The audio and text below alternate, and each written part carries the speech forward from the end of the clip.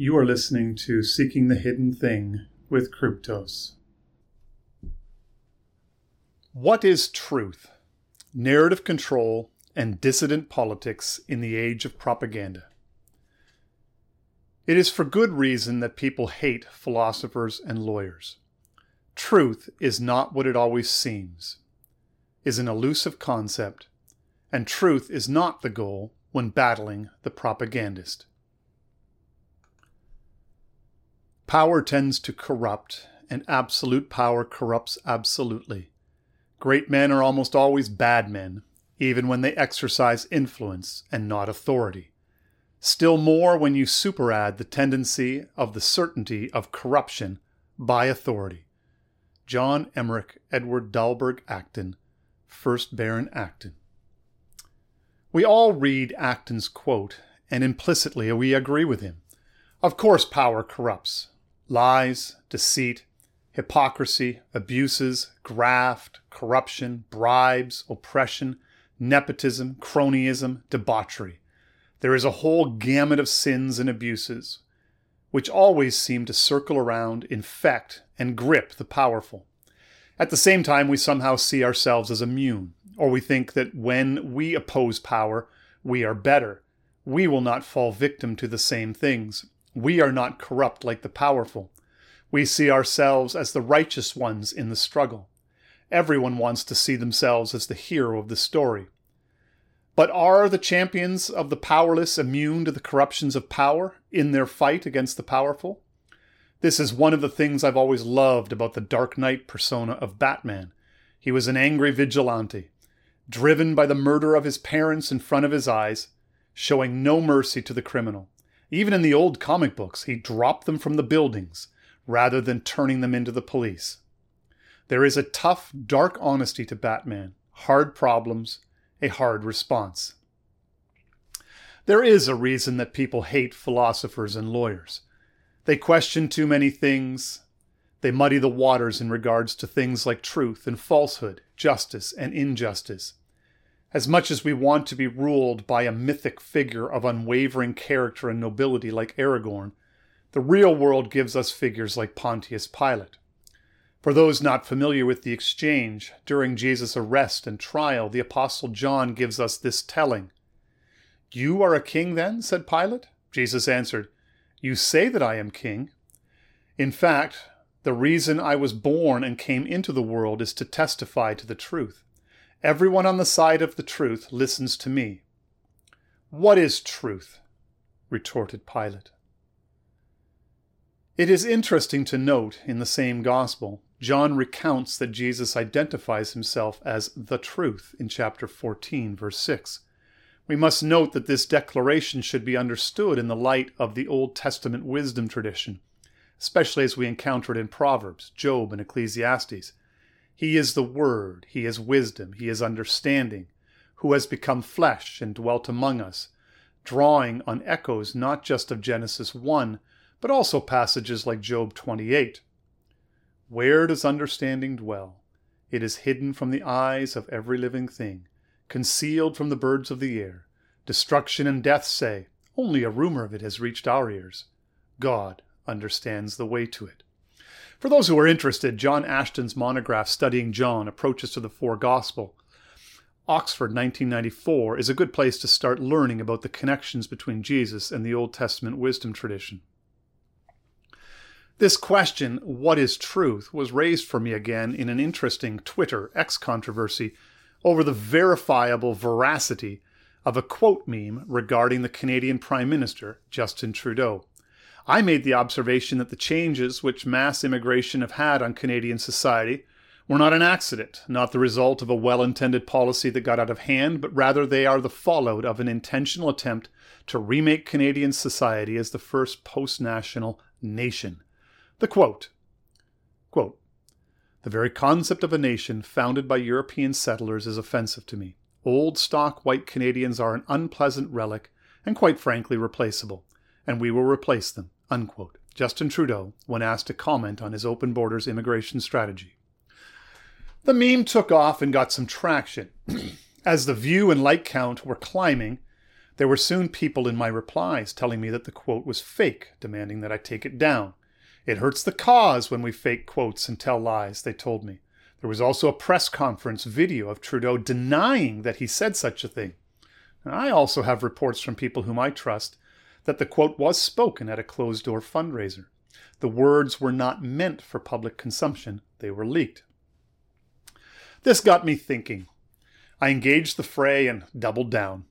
I had some thoughts that I could not quite put my fingers on, things that I was sensing, intuiting, but had never before been forced to articulate. Sometimes you really don't know what you think until you say it or write it. I kept thinking this isn't right. Why are some so autistically worried that everything we say be 100% fact-check verified? After all, the quote captures the essence of his policy and intent of other things he has said, even if not exactly in these words. In the Twitter X dust-up, I used the phrase spiritually true, even if they might not be factually true. Spiritually true might not be the best word. Think of it as that which captures and reveals the essence of something. Symbolically true, metaphorically true, essentially true, although this implies a proximity to the truth. I was arguing that when something is spiritually true, it actually reveals the essence of things, its true being. If it happens to be factually true, we will discuss the fact more fully in a bit. That's great. But if it takes some license with the facts and still exposes the essential truth of the person or the situation, this is good as well. You can point out things which are factually true about a thing, but do little or nothing to reveal the essence of that same thing. The other factor that needs to be considered is that the point of propaganda is often misunderstood. Its purpose is not to make people believe lies. Rather, the goal of propaganda is to shape the narrative, to shape the story which people tell themselves about the world. It is about manipulating their feelings and, more importantly, their actions. The point of shaping the narrative is not merely to try to tell people how to think. Propaganda is about manipulating people so as to make them serve your agenda. Here is a Lowell from his seminal work on the subject. Quote, "Propaganda is a set of methods employed by an organized group that wants to bring about the active or passive participation in actions of a mass of individuals, psychologically unified through psychological manipulations." Unquote. Further, quote, "Propaganda does not aim to elevate man, but to make him serve." Unquote. The goal of propaganda is not convincing you of things which are not true. This is how many think of it, but it is the wrong way to think about it. Propaganda, correctly understood, is first of all about getting you to act in the way the propagandist desires. Whether that action is something as simple as fearing the thing he wants you to fear, hating the person he wants you to hate, or doing the thing he wants you to do. Why do you think that in schools they want kids doing mock protests long before they understand a tenth of the thing they are actually protesting? Because once the behavior is set, the propagandist has you. That child participating in the mock protest is now already becoming an activist.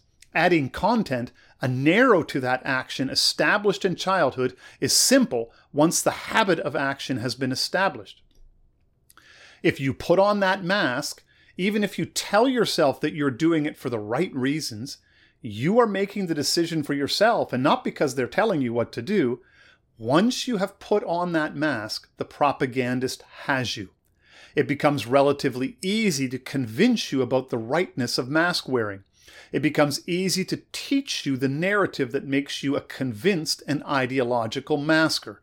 The goal is getting you to participate in a mass action of the propagandist's choosing. How often does the regime publish a story on page 1? It's out there, doing its work. Soon the story is questioned. There is some controversy. Then days later, just as the newscaster is signing off or buried somewhere in the middle to the end of the paper is a retraction or a correction to the original page 1 story. But the damage is done. The narrative has been shaped. But you argue we lack the power of the mainstream media. We cannot do this sort of thing. Really? Some are already recoiling. Should we do this thing? Shouldn't we always be striving to tell the truth? What is the truth? Let me highlight a story from my youth. The year is 1974, and Robert Stanfield was running for Prime Minister as the leader of the Progressive Conservative Party against the incumbent Pierre Trudeau, leader of the Liberal Party. While on campaign, Stanfield, an otherwise competent and confident leader, a man of some athletic skill, was tossing a football around to relax and connect with people informally. While there are a number of pictures of him throwing and catching and looking pretty good doing so in a suit and tie, there was this one throw where he bobbled the ball. The moment was captured on film. It made him look awkward and bumbling. The papers printed the picture. The picture was credited with derailing his campaign. This moment in time was completely factual. This one moment became a fact when it was fixated upon and elevated into public consciousness by the newspapers of the day. But this one moment, while factually true, was at the same time a vicious lie. The picture evokes the feeling of an awkward, bumbling man. Now that the propaganda has made you feel a certain way, it is not a big step for you then to embrace the narrative that this is the essence of Robert Stanfield, the spiritual truth of who he is. But this is not who he is. This truth was used to evoke a false narrative about him. So again, we ask, what is truth? Part of the problem we have in dealing with the difficult and many-layered concept that is truth is that we have been deeply influenced by the Enlightenment and modernism and in its battle with Christianity, as well as the embrace of science and especially scientism. In a nutshell, during the Enlightenment and the rise of scientific thinking, focus was directed towards those things which could be observed and verified, those things which could be expressed through rational abstractions. There was a real emphasis on objectivity and universality. If it can't be seen or measured, if it can't be verified, it thus can't be seen as true. Truths are those things which are true everywhere and in every time and are not tainted by human subjectivity. Objectivity, facts, verifications, these are the things which matter. For many, many of us, this is the frame out of which we operate. Because we think of propaganda as the attempts of the powerful to make us believe lies, we believe that the best way to counter the lies of the media is to confront these lies with objective, verified facts. But this is a mistaken way of thinking about the world, about truth, about propaganda, and most of all about the fight that we are in. The main problem is that the understanding of truth popularized by the Enlightenment and science is itself an illusion, a myth that would soon be exposed by the acid of postmodernism. Unfortunately, and many of the right will not want to hear this, but the postmodernists were, in many ways, right about the Enlightenment. In today's political battle over wokeness, with its deep roots in postmodern critical theory, saying that their critiques have validity is something akin to devil worship. But as is often said today, the only way out is through. To find our footing again, we must take the bull by the horns and grapple with postmodern critiques. To begin, we must understand that the foundation of propaganda, what is a fact? For many, they think of a fact along the lines of true things which happened. Facts are the data, the evidence that grounds a particular position or understanding of the world. Our common parlance speaks to this common understanding. He has the facts on his side. It is roughly equivalent to saying that his statement is true because it coheres with reality. The problem is that this is a misunderstanding. The actual apprehension of reality does not work this way, especially in regards to propaganda. The saying, he has the facts on his side, is itself a form of propaganda, a tool for shaping narrative. Let's begin with raw sensory information. Sights, sounds, smells, tastes, touch. These are the things we see and hear and measure. Raw sensory data is utterly useless. We have to filter and select things out of the mass of data to fixate upon. If we don't do this as human beings, we would make ourselves crazy. We begin by differentiation. We notice some things, other things go unnoticed, so that we can notice and process the things that we do notice. Once noticed, we then fixate upon this particular slice of raw experience and we attach significance and meaning to it, integrating it into our memory, our collection of noticed experiences. From a propaganda point of view, a similar process takes place. A particular slice of reality is noticed and fixated upon. The propagandist then elevates this slice of reality to popular consciousness.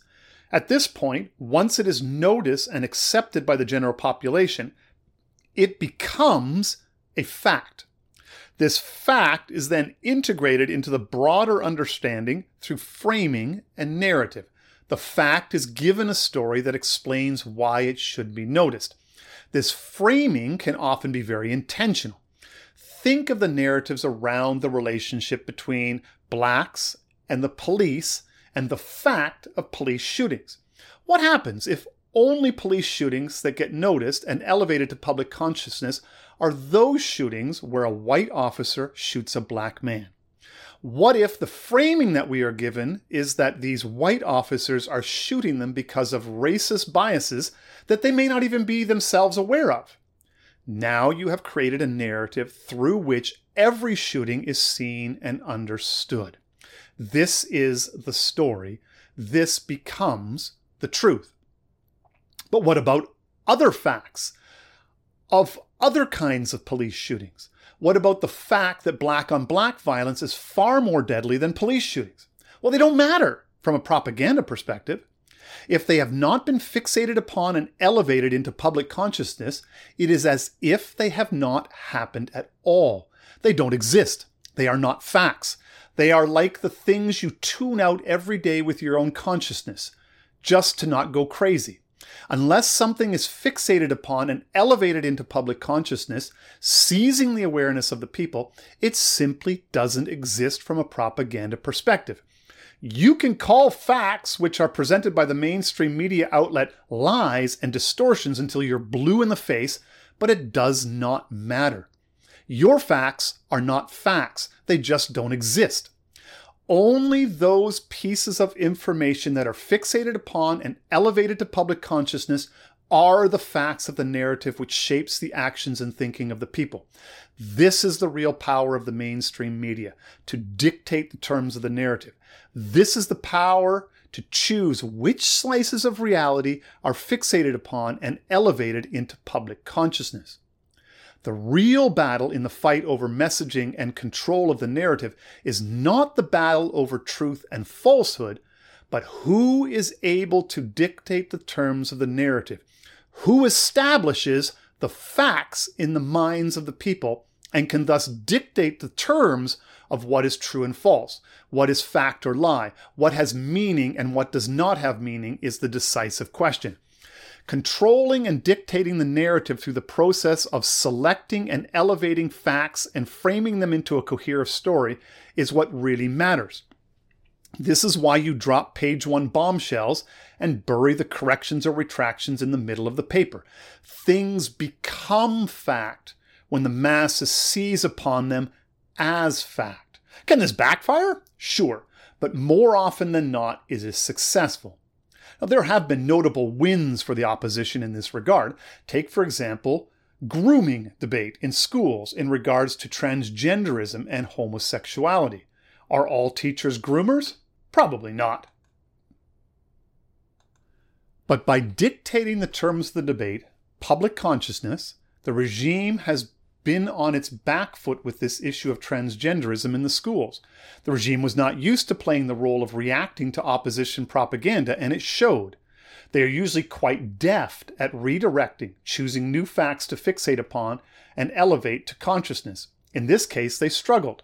A common redirection tactic is the Republicans pounce counter-messaging story. The original controversy gets dropped as a new fact is fixated upon, the reaction and demagoguery of the Republicans, who are mean for politicizing a very serious issue. Another related one, Middle Eastern immigrants involved in an attack of some sort. The fact of the event is not the attack itself, but the potential for the attack to spark a response of Islamophobia. A fact is that thing which is fixated upon and elevated to public consciousness and framed so as to incorporate it into the narrative. The real political battle is not over true and false, but rather over who shapes the narrative. Now, we struggle with this because of the way that Enlightenment rationalism and science has taught us how to think. We quest for truths which can be verified and tested scientifically and thus be deemed true for all times and in all situations. We want to remove the vagaries of subjectivity or belief from our knowledge. Seeing is believing. This desire for verified truth leads us to take the position that we should only say things which can be verified as true. While accuracy and precision in our reporting and language is a good thing and should be valued, they are not the only thing. They may not even be the main thing.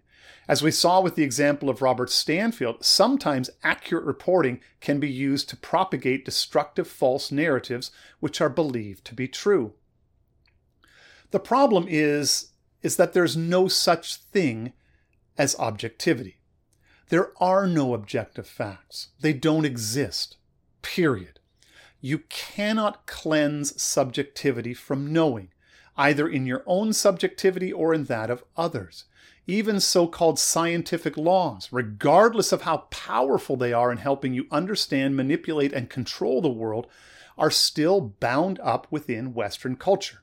They are an artifact of the Western way of thinking about the world. There are whole swaths of knowledge which Western science ignores because it does not fit into its narratives. Thomas Kuhn noted this phenomenon in his Structures of Scientific Revolutions. The very choice to study one thing over another thing and to study it scientifically, as opposed to doing so in some other manner, all affect the shape of what is known. The kinds of questions you ask and the design of the study affect the answers. Heisenberg, in dealing with quantum particles, noted that in the act of measuring a particle, you determine its being. It can either have position or a vector, but not both. You, as the so-called objective measurer, have determined the nature of the thing you wish to study. In this sense, all knowledge is in some ways a form of propaganda. As conservatives and dissidents, we often get caught up in the battle of centuries ago, and these have conditioned us in our response to those who form and shape the dominant narrative. Take, for example, the battles over the biblical accounts of creation, the flood, Adam and Eve, and all the rest of it. Moderns put Christians on the defensive, saying that these stories could not be verified scientifically, and so they must be just myths. They are fake. They are made up. Because of the optimism of that time period, many Christians were embracing the quest for rational and scientific truth, and they accepted the framing of the argument in rational scientific terms to devastating effects. Did God create the world in 6 days? Did God flood the world to punish man for his sins? If you operate out of a scientific and rationalist frame, these can be very troubling questions, but they are the wrong questions. Of course God created the world in 6 days. Why? Because this is the narrative which I accept in faith. And frankly, it's no more or less verifiable than the scientist who begins with the notion that there is no God and then tries to come up with a story for the beginning of things. Progress! Well, I mean evolution, which is just the ideology of human progress applied cosmologically. And it has math and fossilized bones. Woohoo! Proof! Not really, but they like to believe the story. Did it happen exactly the way the story says it happened in terms of some notion of scientific history? Well, this is the wrong question. The right question is, what is the narrative which shapes your life? What is the narrative that helps you understand the world we live in? What is the narrative that gives you a true understanding of the essence of things? That story, that narrative, declares that God created the world in 6 days. We press on. This notion of fighting the right battle was impressed upon me again by a recent piece by Eugippius, in which he argued that we get very wrapped up in trying to expose and disprove the lies about SARS-CoV-2 or the lies about global warming. He is correct in drawing this conclusion. Quote, "It's totally appropriate to scrutinize the empirical assertions of the climateers, but it's equally important to recognize that the force we're confronting here is political more than it is scientific. We can't just argue that climate policies are bad because anthropogenic global warming isn't real. In this universe, we don't get to determine what is considered real. We have to insist that climate policies are bad whether or not anthropogenic global warming is a thing, just like pandemic restrictions were bad whether or not they had any prospect of stopping COVID. In this world of propaganda and of the power of the technical administrative state, proving the truth or falsehood of the regime narratives is in fact a distraction from the real battle. The primary question we should be asking is something along the lines of, does it expose the power networks of the administrative state in all of its government, business, think tanks, NGOs, and nonprofits? Does it advance our cause of dismantling the administrative state in all its forms? It might make you feel good to discover and make attempts to promulgate the truth, but this does little to expose or dismantle the regime. To that end, can the regime even be comprehended? Can it actually be exposed? Really? Is it possible to expose the regime? I'm not convinced that such a thing is even possible anymore. Increasingly, the state in all its forms renders us ever more legible through bureaucratic mandates, census data, which you cannot opt out of from providing, the hoovering up of all of our digital footprint through AI technology, and this is the real danger of AI, aiding the surveillance apparatus, and so forth. But you in turn cannot render the state legible to you. This is why Ellul makes the case that in this situation, perhaps political violence is the prophetic tool which forces these networks into the open. The real question is not, is it true? The real question is, does this help us bring down the regime? We press on. You have been listening to a free preview. To listen to the remainder of this episode and gain access to the full archive of Seeking the Hidden Thing audio and written materials, head over to the main page at seekingthehiddenthing.com and subscribe. Your support is greatly appreciated.